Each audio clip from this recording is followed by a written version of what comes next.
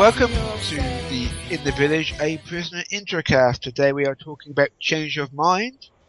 But my name is Shane, and is joined as always by my good friend Aaron. Heyo. And my good friend John. Hello. I don't know why I keep saying good friend, because none of us have actually ever met. But anyway. Because you're British and you're being polite. And by being polite, you're actually being a dick. Oh, wait, did I just ruin that for everybody in the world that didn't know that?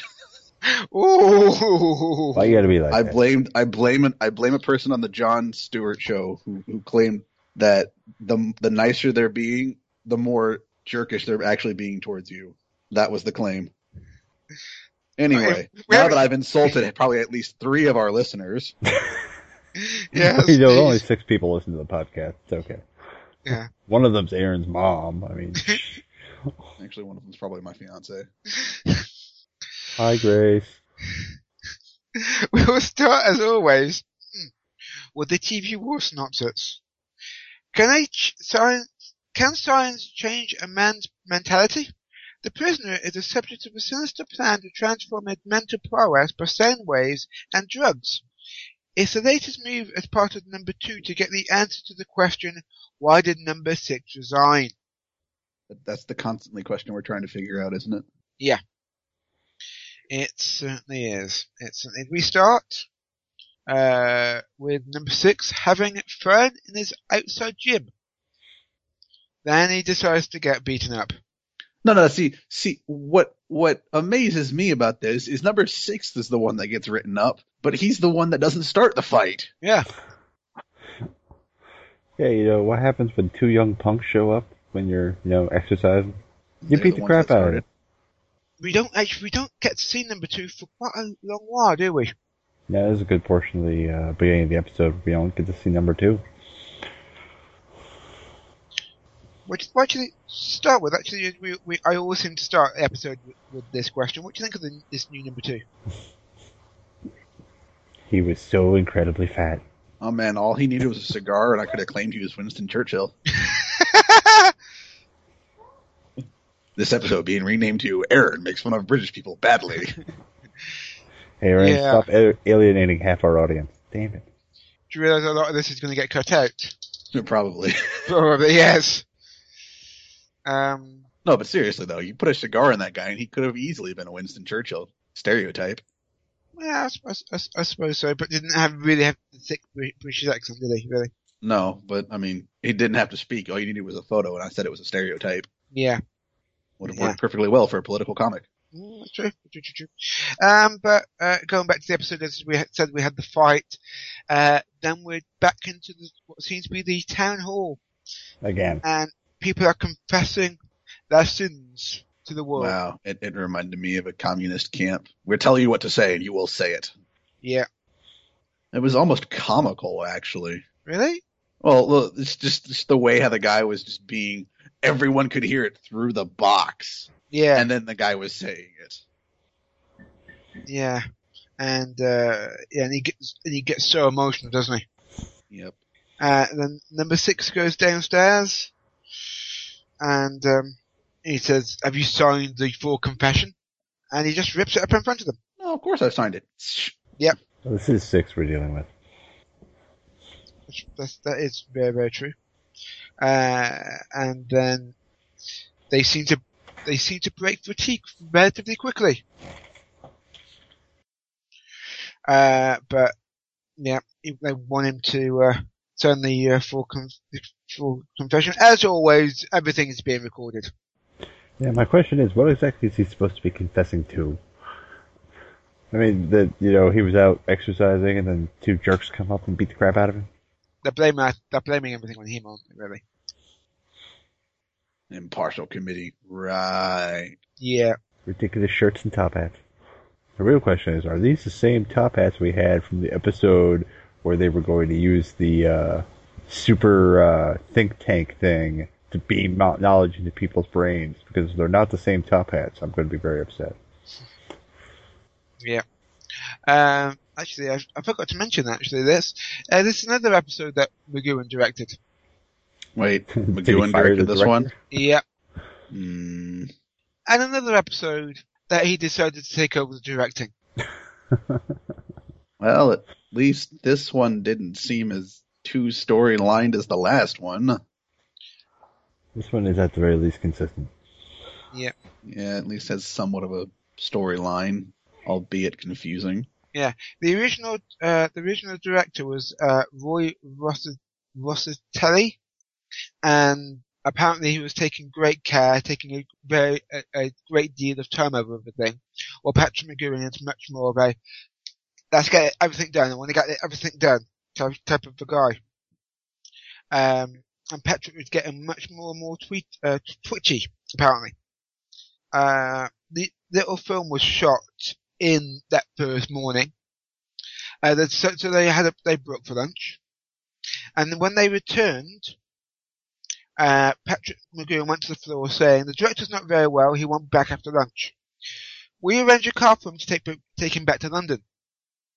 This was McGoohan wishing to seize the blow and hide the fact he had actually fired Rossitelli, and decided to take over the direction of the episode himself. Rossitelli was found distraught, having being discovered in the MGM car park in tears. So, let me get this straight. McGoohan didn't like the pace the director was using, so he fired him. Yep. When they broke for lunch. Yeah, on the first day. Oh, what a dick. I mean, why didn't he just, direct the whole series himself if he's having this much problem with directors? Yeah. Anyway, on with the show. Yeah, they was filming quite late, later on in the episode. They were filming quite late at night, they were quite in a complicated shot. And back in those days, the laws say that you had to finish at 9 o'clock no matter what. Otherwise the technicians would actually kill the lights. It got to 9 o'clock that night, the techies killed the lights, as per their agreement, and McGoohan's absolutely furious. Wow. It nearly gave him a nervous breakdown.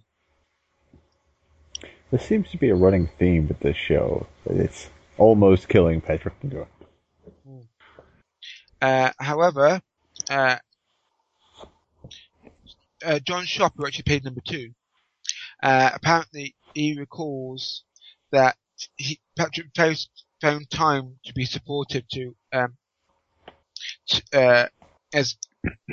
Angela Brownie, who played number 86. She was having problems with the technical dialogue in the operating scene, and had her confidence dented by the crew talking on set. Eventually McGoohan roared, "Shut up, this is an actress doing her best to play this part, and if you don't shut up, you're all sacked."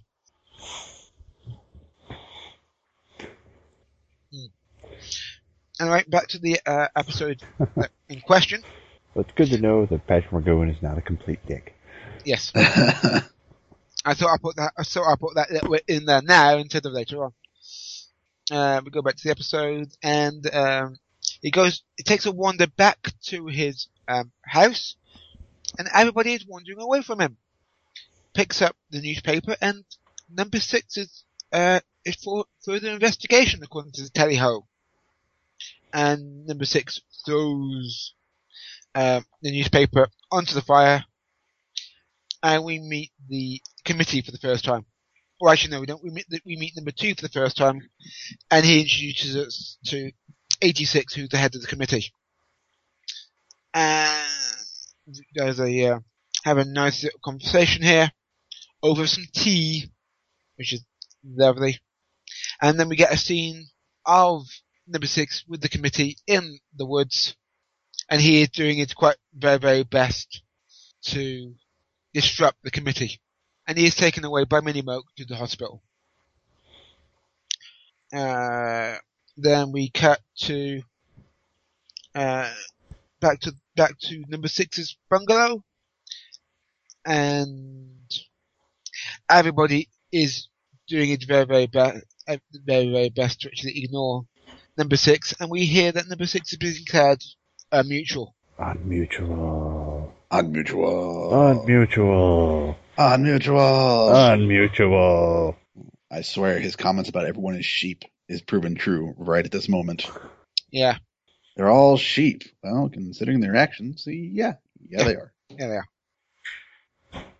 And he tries to get hold of somebody via the telephone, and nobody's there. Nobody. This seems to be his phone's been disconnected, or something's going on anyway. Oh, we do see some lovely, very, very lovely stock shots of some birds going over. Oh man, bird shots. Best Yeah. shots ever. Yeah, definitely. Then number 6 is quite hilariously attacked by everybody with umbrellas. And he's being dragged to the hospital. Because if you won't submit, we'll make you submit. I should point out that in real life, that hospital building is quite a long way from Port Maryland itself. So if it was real life, they would have been dragging him like that for a good 20, 30 minutes.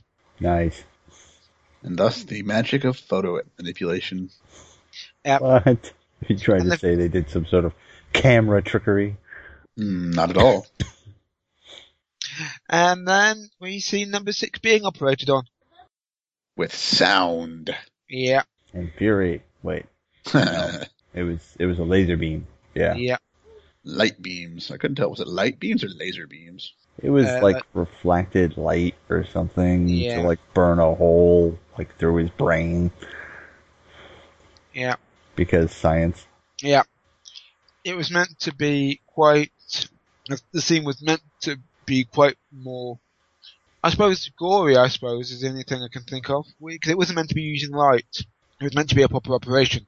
Really? Yeah. So why'd they switch it to the laser? Because McGowan didn't want it to be, quote unquote, gory. Yeah, of course. So they changed it. I swear, going back over that little scene where she's explaining what's going on, I feel like they wrote the script with as many scientific words as possible, whether or not that made sense. That's what it sounded like to me. Welcome to the world of Star Trek Voyager. Oh man, you're watching Voyager? I like Voyager. Actually, no, I don't. I prefer New Generation. But I'm about to say, you're the first person I've ever met to actually like Voyager, but moving on. Voyager had some really good episodes, but that was it. They were few and far between. Anyway. Yep. So we see... Our latest digression into the world of Star Trek, ladies and gentlemen. Yes, indeed. So we see a test, I suppose, of what the laser can do, and the laser burns a hole. And number 6 goes under the under the laser, I suppose, and he comes out all happy and contented. Actually, if we can back up a little bit, before the very obvious commercial break, I think they played their hand a little bit too early because we see her turn down the intensity thing, so that it just leaves the mark on the outside of his head. But I also think the rest of the episode would have worked better if they had left that reveal for later. Oh, interesting. McGowan put that in because he thought it would be too confusing to viewers. God damn it, Patrick. Yeah. So McGowan goes outside, and it's a big celebration! Because he's been finally made mutual. He's been rehabilitated into society. Hooray! Even though they never cared about that before. Oh, well, besides the point. What? Nobody else cares about that. Just those at the top. Yeah. Because again, everyone's sheep. Yeah. And then he goes inside his own thing, and we see number 86. Thank you.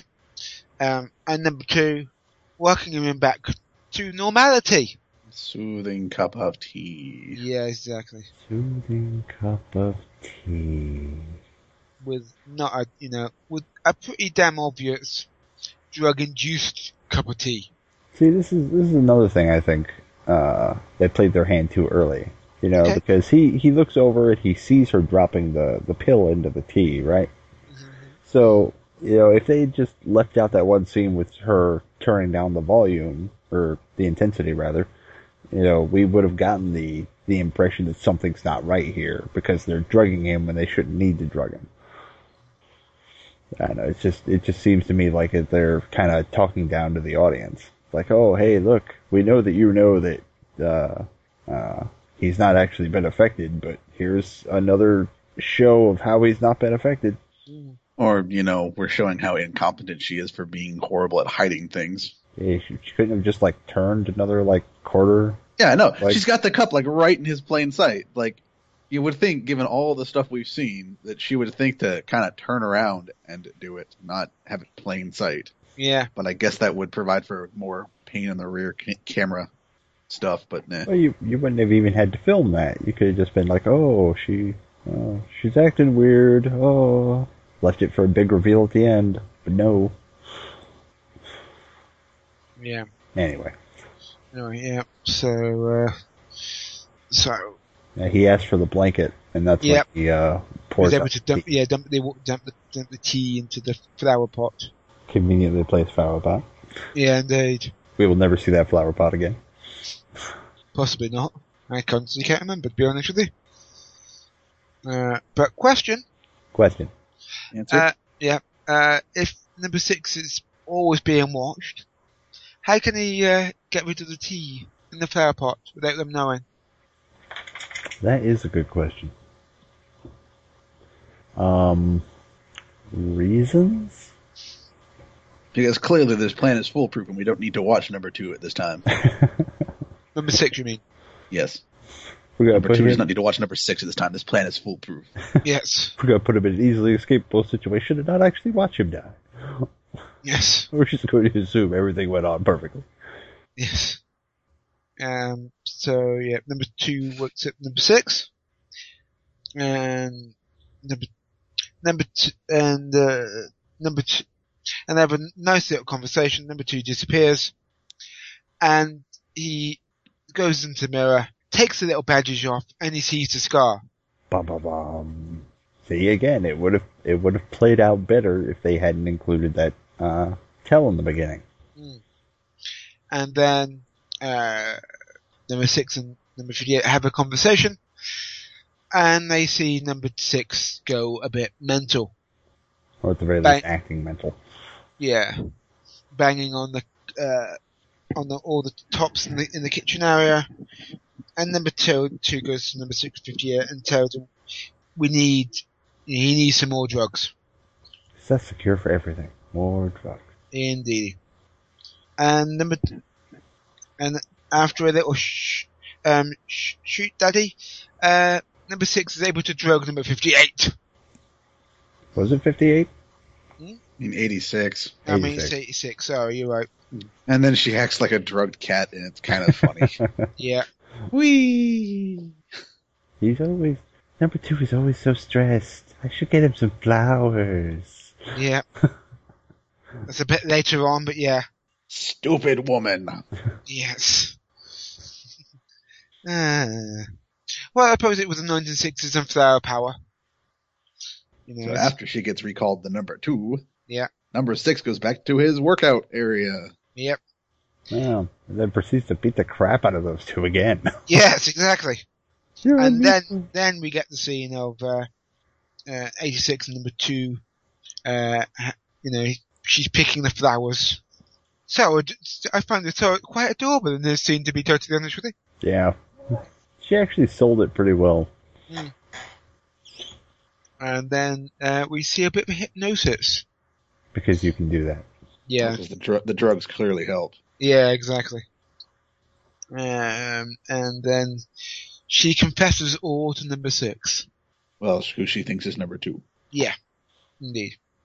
And then number 6 goes to visit number 2 and says he wants to make a speech, and he wants it to be in front of everyone. So number 2 makes the announcement, and everybody who's anybody goes to the centre of the village to hear this major announcement. Only for number 6 to pull a switchblade.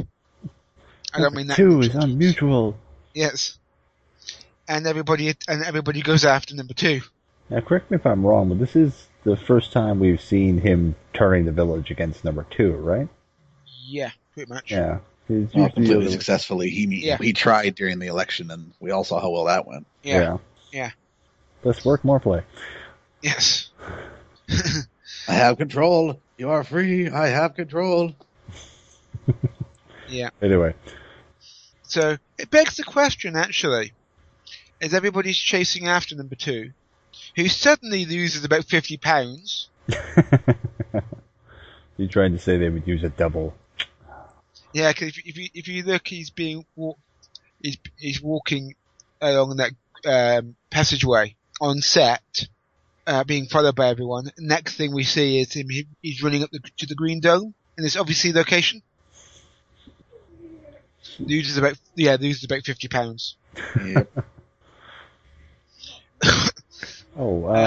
Something I forgot to bring up. You know when going back way to the beginning, but when he's first goes to like the re-education center or whatever it was, there are those signs around where it's number 2 pointing about wanting to be mutual.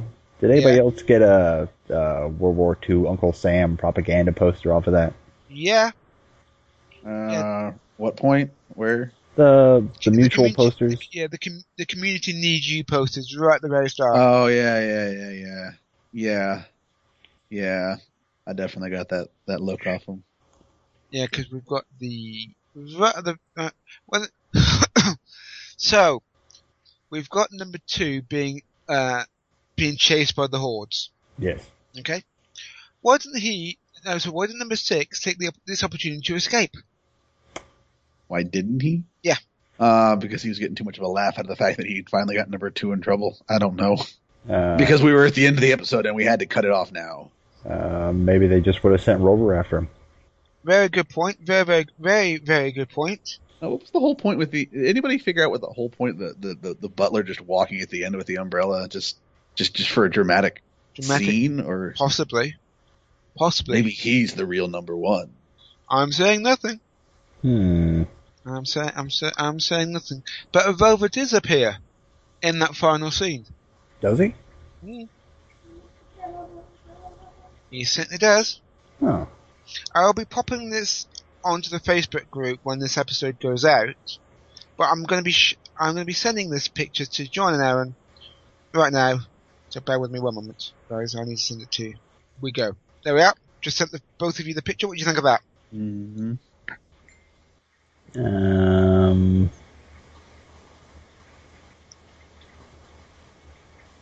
What am I looking at here? You're looking at the red circle. Because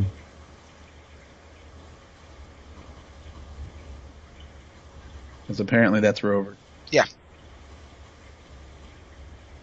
Is it? Yes, it is. You've got to slow it down to about quarter speed, but he does bounce onto screen. That is the best screen grab I could get. I got it. I just kept hitting pause and play over and over again.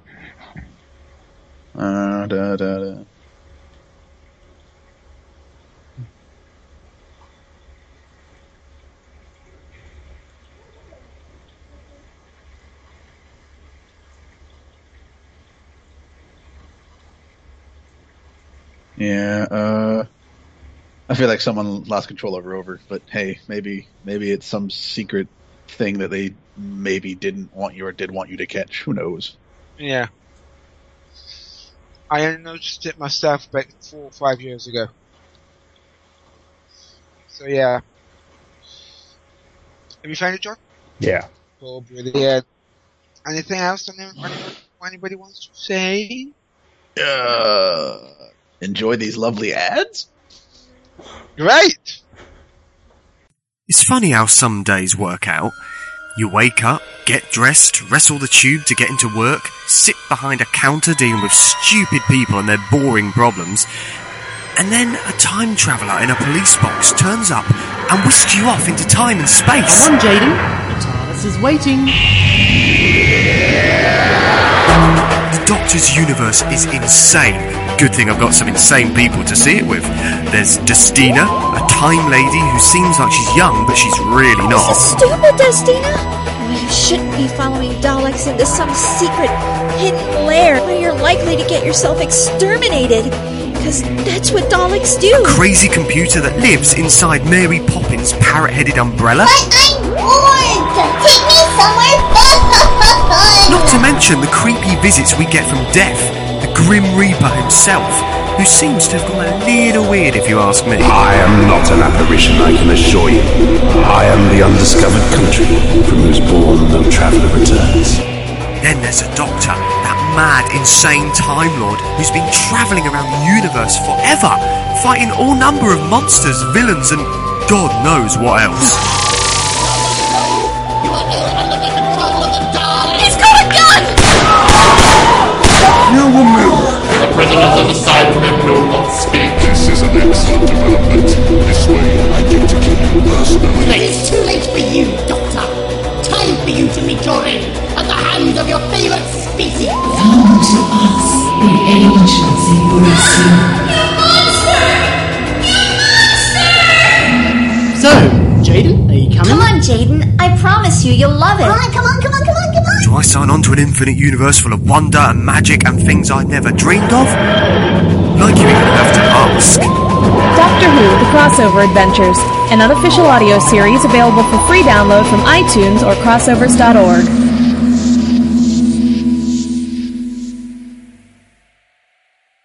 Yep, that was a great ad, wasn't it?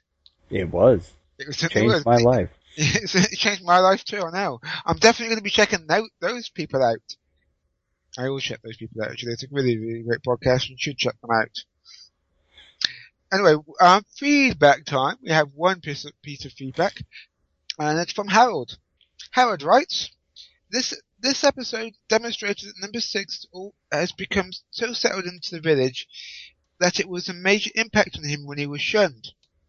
It would seem that he had truly come to enjoy greeting his fellow villagers and having conversations with them, however bland and disingenuous they may be.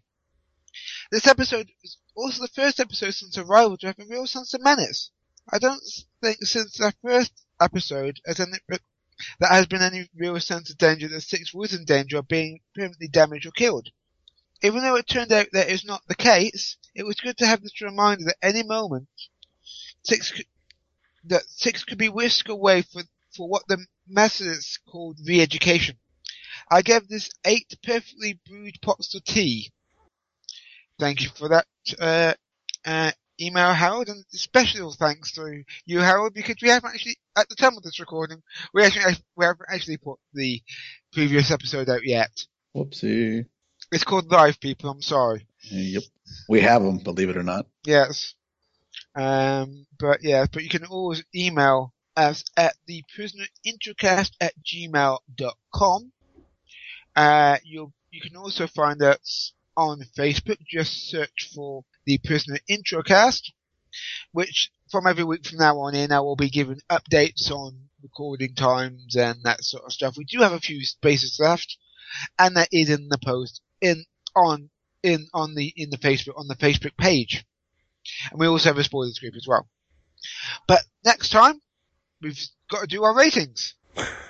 Get ahead of yourself, wait. We're going to wait till next time to do the ratings? Well, okay, I guess this is going to be a short podcast if we're not doing ratings. But now we're doing ratings. Now we do ratings, and that's what we call another. And now we're doing ratings. There we go. So, Aaron, what do you rate this out of 10, my friend? I will rate it above 5, actually. I don't know. I think for me, the episode was kind of obviously finding out that it was another Patrick McGowan takes over and decides to direct it. It kind of makes sense as to why it's a little confusing. It's not nearly as incoherent and confusing as our last episode, but nonetheless, I still kind of like, what did this do other than possibly show the existence of who the real number 1 might actually be? I'm gonna go ahead and rate it I'm gonna go ahead and rate it 7 councils out of 10. Yeah. Okay. John? We've been making fun of it, but I actually did like this episode. It had a good sense of pacing. It had a good sense of tension to it. aside from the obvious tell that I talked about, at length. But other than that, I thought it was a good episode. It shows he's sort of unwillingly acclimatizing to the village. So I'm going to give it probably 8 out of 10 unsuccessful druggings. Excellent. It falls to me as always go last. For me, it's a really good episode. However, it seems the pacing's a bit off for me. It's been quite a while since I've actually watched this particular episode. It's been a good couple of years, to be totally honest with you. And I always thought the operation scene took place much, much later on. In fact, it takes place within the first 20-25 minutes of the episode. And there isn't enough in that second half for me personally to pad out the rest of the episode. So I'm going to have to probably give it 6 out of 10. People being dragged to the hospital. We're picking really obscure things this time. Recently, I know. Are you saying we should have a set rating system? No. I'm just saying normally we have an object. Harold seems to have been the only object. Yeah. But Shane's over here picking people. I'm over here picking committees. Yes. But yes. As always, I want to thank the band Do Not Forsake Me, Oh My Darling, for letting us use their music on the podcast. And as per always, if you want to check them out, it's donotforsakeme.com. But next time. Yeah. Next week. Yep. Yeah, it's Hammer into Anvil. Hammer into Anvil. Is there blacksmithing involved? If there's not blacksmithing, I'm going to be very upset, Shane. No, but think of your no, actually, I'm not going to say that, actually. It's going to be another metaphor, because all these episodes' names have been metaphors. Damn it. Can we get one literal episode, please? Well, we kind of almost did for the Checkmate one, but number 6 is clearly going to be the hammer, and the anvil is clearly going to be somebody in the village. Yeah, just for the hell of it, it's probably going to be the literal one this time. Jeez. No, watch it be the literal one this time. Shane? Yeah, I'm just listening. Why you gotta be like that, Shane? Because that's what Shane does. I'm always quiet through this piece, as you well know, because I always like to know what you think is going to happen next. I'm like that. So, that is next time. In 2 weeks' time, we will thanks for listening, and thanks for porting out with us with our stupid release dates. I know it's all over the place. There's a certain thing happening this coming Thursday called the general election. Blame politics. When in doubt, blame politics. Damn it, Shane. Blame politics and blame politicians. Whoops, I just put my foot into that. Damn it, Shane. But that's next time, so speak to everyone whenever we can. So say goodbye, everyone. Goodbye, everyone. Bye, everyone.